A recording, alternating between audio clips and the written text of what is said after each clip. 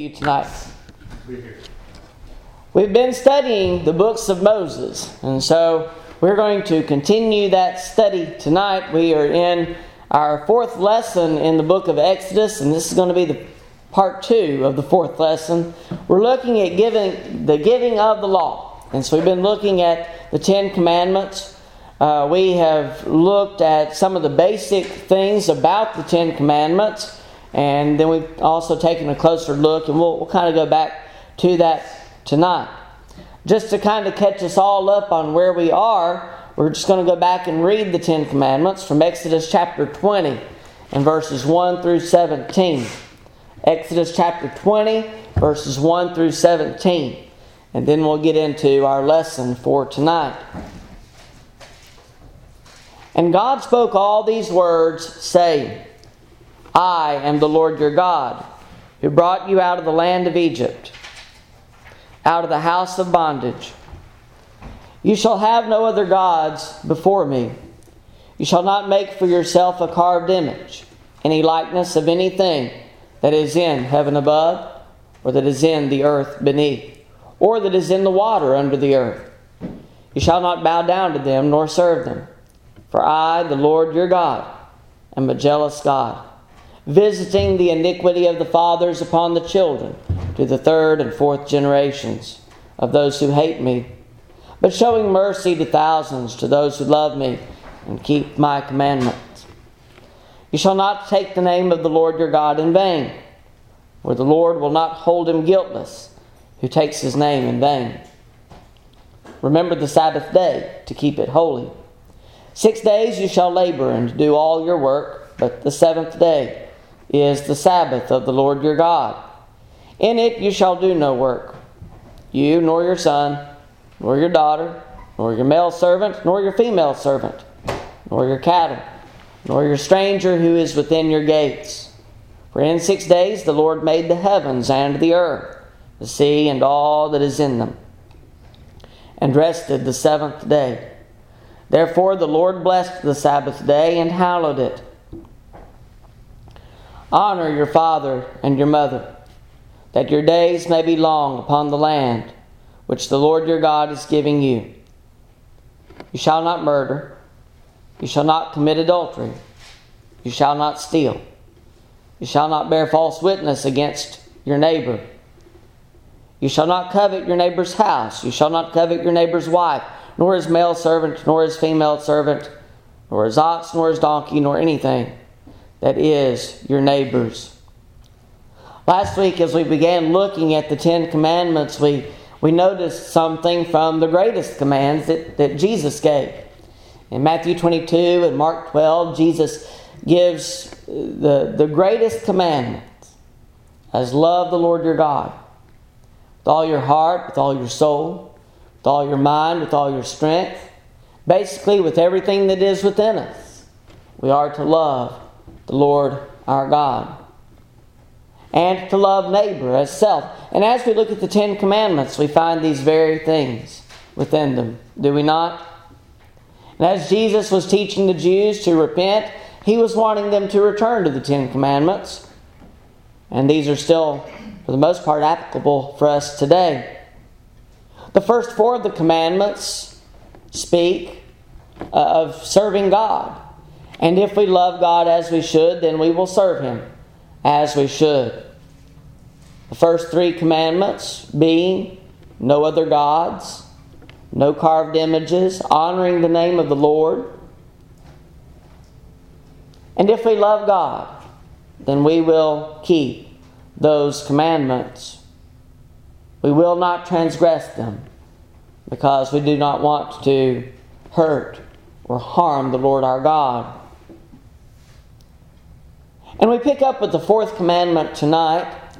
And this one also deals with serving God.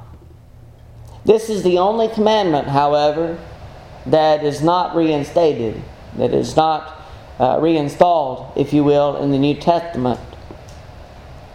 But as we look at this commandment, Exodus chapter 20 and verse 8, remember the Sabbath day to keep it holy.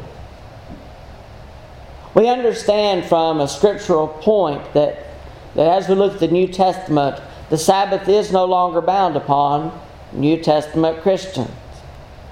Turn with me to Colossians chapter 2. Let's look at verses 14 through 17. Colossians chapter 2, beginning with verse 14. Having wiped out the handwriting of requirements that was against us, which was contrary to us, He has taken it out of the way, having nailed it to the cross. Having disarmed principalities and powers, He made a public spectacle of them, triumphing over them in it. So let no one judge you in food or in drink, or regarding a festival, or a new moon, or Sabbaths, which are a shadow of things to come, but the substance is of Christ. There are certain things about the Old Testament law that as we look at it, we understand that it is a shadow of what is to come. We've talked a great deal about animal sacrifices recently. I believe more so in our Wednesday class. But as we look at the animal sacrifices that were offered, the blood was shed as a shadow of what was to come. The shadow being Christ. It was a shadow of Christ coming and shedding His own blood. Hebrews 9 and verse 22, one that I've kind of committed to memory just because of our study. But without the shedding of blood, there is no remission of sins. And without the shedding of Christ's blood, even the blood of those animals being shed for the sins of the people, they would not be able to take away the sins. They were rolled over from one year to the next and remembered until Christ gave His life. And those things were completely removed.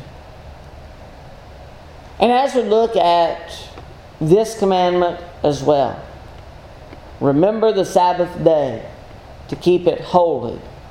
It was a shadow of what was to come. It is no longer bound upon us because the things that were contrary to us, as is mentioned here in Colossians chapter 2, have been taken out of the way. These things have been nailed to the cross, as we sing often in the song. And so we have something else that is given to us as Christians. We have another day that we honor, another day that we look at, that we look forward to. Every week we look to the first day of the week rather than the Sabbath. And let's look at what the New Testament has to say about the observance of the first day of the week. One of the reasons that we meet, one of the reasons that we gather, is not just because of the example of the disciples, the apostles, and others of the first century and the establishment of the church. But we also understand that Christ was risen on the first day of the week. Look with me at Mark chapter 16 and verse 9. Now, when He rose early on the first day of the week, He appeared first to Mary Magdalene, out of whom He had cast 7 demons. It is stated specifically in the New Testament that Jesus rose on the first day of the week. And we also understand that it is the day upon which the church was established. We first go back to Leviticus chapter 23 because it helps us understand what we read in the New Testament. Leviticus chapter 23, and let's begin reading at verse 11. He shall wave the sheaf before the Lord to be accepted on your behalf. On the day after the Sabbath, the priest shall wave it. And you shall offer on that day, when you wave the sheaf, a male lamb of the first year, without blemish, as a burnt offering to the Lord. Its grain offering shall be 2/10 of an ephah of fine flour mixed with oil, an offering made by fire to the Lord for a sweet aroma. And its drink offering shall be of wine, 1/4 of a hin. You shall eat neither bread, nor parched grain, nor fresh grain, until the same day that you have brought an offering to your God.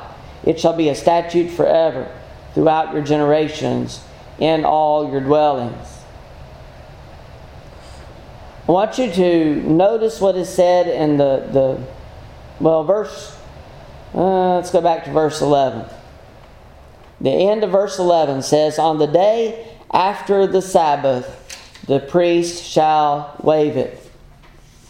What we're talking about in Leviticus chapter 23 is the day of Pentecost, the day after the Sabbath. So we understand that the Pentecost was on the first day of the week. So as we come into Acts chapter 2 and begin reading at verse 1, it says, "When the day of Pentecost had fully come, they were all with one accord in one place." This again would be the day after the Sabbath. It is upon the day of Pentecost, the day after the Sabbath, that we read also in verse 41 of Acts chapter 2, "Then those who gladly received His word were baptized, and that day about 3,000 souls were added to them." And verse 47, "Praising God and having favor with all the people, and the Lord added to the church daily those who were being saved." It is upon the day of Pentecost that the church was established. And we understand from Leviticus 23 that again the day of Pentecost fell on a first day of the week. The church was established on the first day of the week. And not only was it established on the first day of the week, but we also have precedents in the New Testament for observing the first day of the week assembly. Acts chapter 20 and verse 7. Acts chapter 20 and verse 7. "Now on the first day of the week, when the disciples came together to break bread, Paul, ready to depart the next day, spoke to them and continued his message until midnight." It says on the first day of the week when the disciples came together to break bread. They came together on the first day of the week for the purpose of observing the Lord's Supper.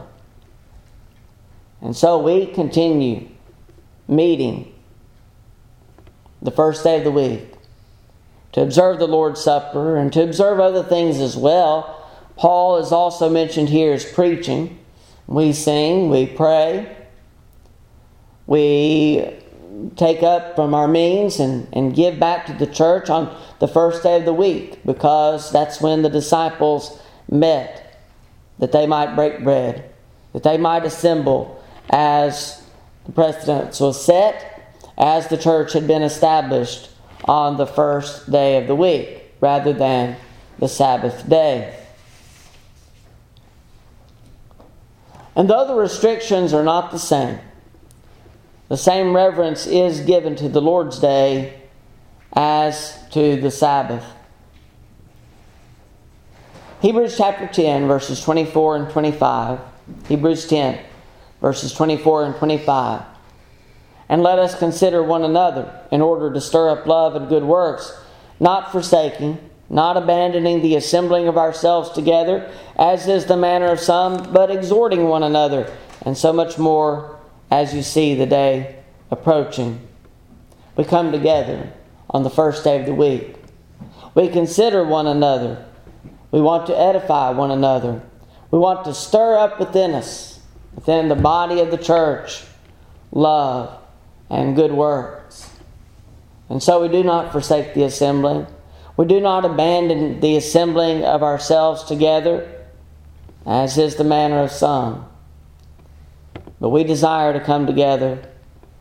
We hold the same reverence for the Lord's Day as the Jews did for the Sabbath. And so as we look at the first 4 commandments, again, these are all with the idea in mind that we love God.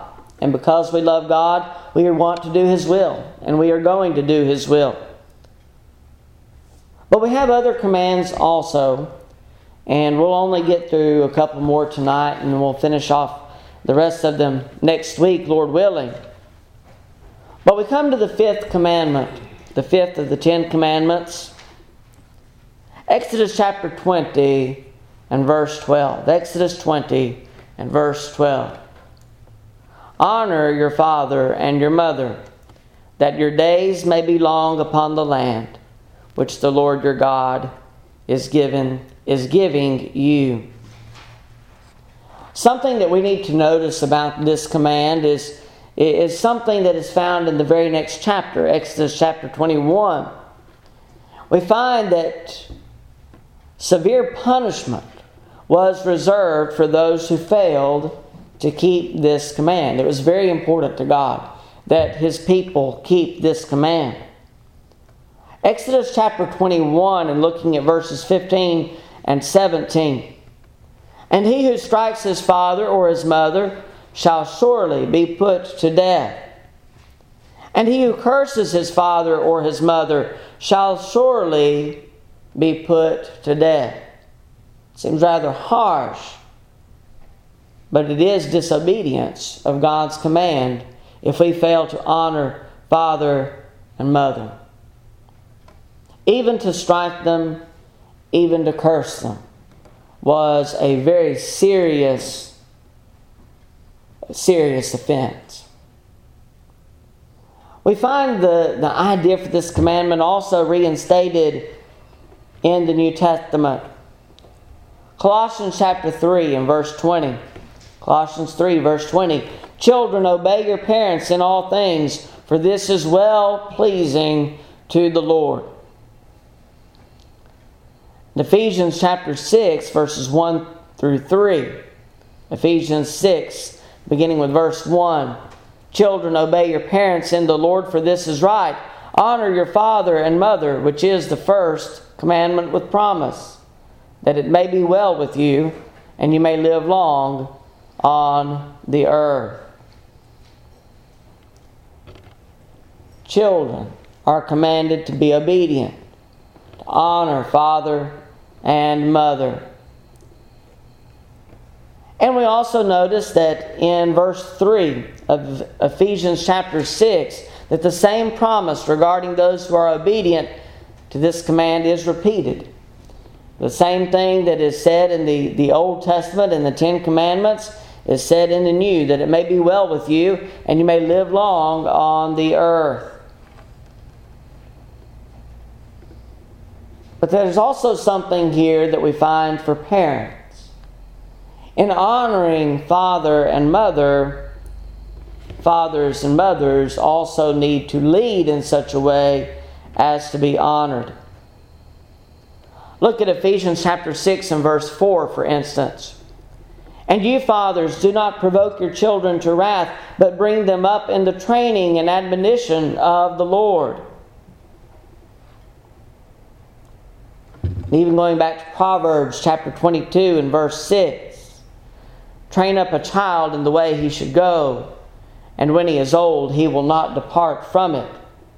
You see, some responsibility is also placed on the parents and how they teach and treat their children. God's command is that we honor father and mother. And even as we look at the New Testament, we understand that this goes beyond just our time in the house, so to speak. But it goes beyond that into adulthood, when parents get older and we become their caretakers. We need to have that same honor for them as we do even as children. We have a responsibility to care for them, and we should, as is right in the eyes of God. When we come to the sixth commandment, you shall not murder, as the New King James puts it. The wording is a little different in the King James Version and also the American Standard. Both say, thou shalt not kill. Is there a difference? Is there anything to the wording here between murder and kill? As we look at the Greek can be translated as either kill or murder. But in English, there is a bit of a difference. in the way that we look at these words. But let's look at what God says about killing and about murder and how He views life. We begin by going back to Genesis chapter 4. Genesis chapter 4 and picking up with verse 8.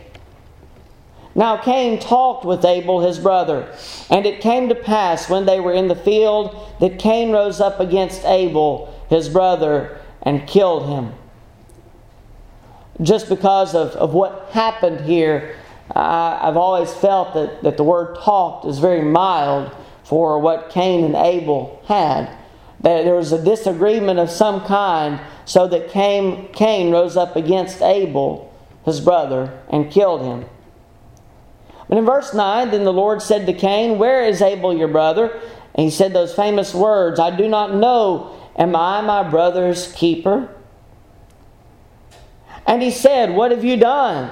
The voice of your brother's blood cries out to me from the ground. So now you are cursed from the earth, which has opened its mouth to receive your brother's blood from your hand. When you till the ground, it shall no longer yield its strength to you. A fugitive and a vagabond you shall be on the earth." God was not pleased with Cain in any way for what he had done to his brother Abel. We read in Genesis chapter 9 and verse 6, "Whoever sheds man's blood, by man his blood shall be shed. For in the image of God He made man." God views human life as very sacred. Despite this command, there were times in which God sanctioned killing as necessary. For instance, on many occasions, God promised blessing upon His people through the defeat of their enemies, requiring the shedding of blood. David is referred to as a man after his own heart. In 1 Samuel chapter 13 and verse 14, and this is also referenced by Paul in Acts chapter 13 and verse 22. And even though the first mention of him being a man after God's own heart was well before he became a ruler and a leader of people, and before the shedding of blood, he is mentioned as a man after God's own heart even in the New Testament. And I believe the same is still true. That David was a man after God's own heart despite the things that he had done wrong. But he was forbidden to build the temple himself because it is said in 1 Chronicles chapter 22 and verse 8, "You have shed much blood." God was not displeased with David necessarily because of the shedding of blood, the blood that had been upon his hands. The blood that had been shed was necessary for his victory over God's enemies. But he still was not allowed to build the temple because he had shed much blood.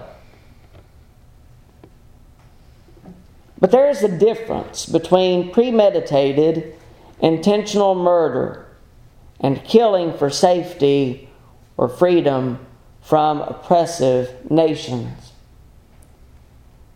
There is a difference in us going to war with a nation that poses a threat to us and killing someone on the street because they've done something to offend us. There's a difference between killing and murder. And so in the newer translations, the word is not kill, thou shalt not kill, because there are times when killing is still necessary. Won't get into a discussion of capital punishment, but again, there is a time when killing may be necessary. When your own life is threatened, for instance. But there is a difference in killing for the purpose of safety and freedom. and murdering someone with intention to do so. And so, we have this command, you shall not murder. This is reinstated in the New Testament. Look at what is said in 1 Timothy chapter 1 and verse 9. 1 Timothy 1 verse 9. Knowing this, that the law is not made for a righteous person, but for the lawless and insubordinate, for the ungodly and for sinners, for the unholy and profane, for murderers of fathers and murderers of mothers, for manslayers. Galatians chapter 5, beginning with verse 19. Galatians 5 and verse 19. Now the works of the flesh are evident, which are adultery, fornication, uncleanness, lewdness, idolatry, sorcery, hatred, contentions, jealousies, outbursts of wrath, selfish ambitions, dissensions, heresies, envy, murders, drunkenness, revelries, and the like, of which I tell you beforehand, just as I told you in time past, that those who practice such things will not inherit the kingdom of God. Murderers. Those who practice such things will not inherit the kingdom of God. And in Mark chapter 7, verses 21 through 23, Mark 7, beginning with verse 21, For from within, out of the heart of men, proceed evil thoughts, adulteries, fornications, murders, thefts, covetousness, wickedness, deceit, lewdness, an evil eye, blasphemy, pride, foolishness. All these evil things come from within and defile a man. Just common morality understands that murder is wrong. Hatred and anger are also condemned in the New Testament. 1 John 3, verse 15, and also Matthew 5, verses 21 through 22. And we know that on occasions governments are permitted the right to go to war when necessary. Look at Romans 13 and verse 4. Romans 13 and verse 4, For he is God's minister to you for good, but if you do evil, be afraid, for he does not bear the sword in vain. For he is God's minister and avenger to execute wrath on him who practices evil. There may be times when killing is necessary. And in those times we have not transgressed God's commandments. But should we take it upon ourselves to take the life of an individual as a premeditated act, as just an act of evil against someone else, someone who is different, someone who has, again, offended us? When we do so, we have transgressed God's command. You shall not murder. It is a very serious offense. And those who practice such evil things, as is said in Mark 7 and 23, those who practice such evil things, comes from within them. It is that defiles a man. And in Galatians chapter 5, we are told that these will not inherit the kingdom of God. And so we have this commandment reestablished in the New Testament. And we'll stop there and we'll pick up there, Lord willing. Not next week, because I believe next week is singing night, but maybe the week after that. And we'll continue our study of the Ten Commandments. I don't know where you stand in your relationship with Christ tonight, but we always offer the Lord's invitation. Maybe it is that you need to respond in obedience, being baptized for the remission of sins. Maybe it is that you need to come back. Maybe you need to repurpose your life, rededicate your life to Him. Maybe you need help in doing so, and maybe you need prayer. Maybe you need strength. Maybe you need to ask for forgiveness. Whatever your need may be tonight, we again offer the Lord's invitation to you. It's not my invitation, but it is an invitation that I am privileged to offer on behalf of God and on behalf of Christ. And so we give you the opportunity. If you are in need of responding in any way, if there's any way that we can assist you, please let us do so. And together we stand, and as we sing, number 268.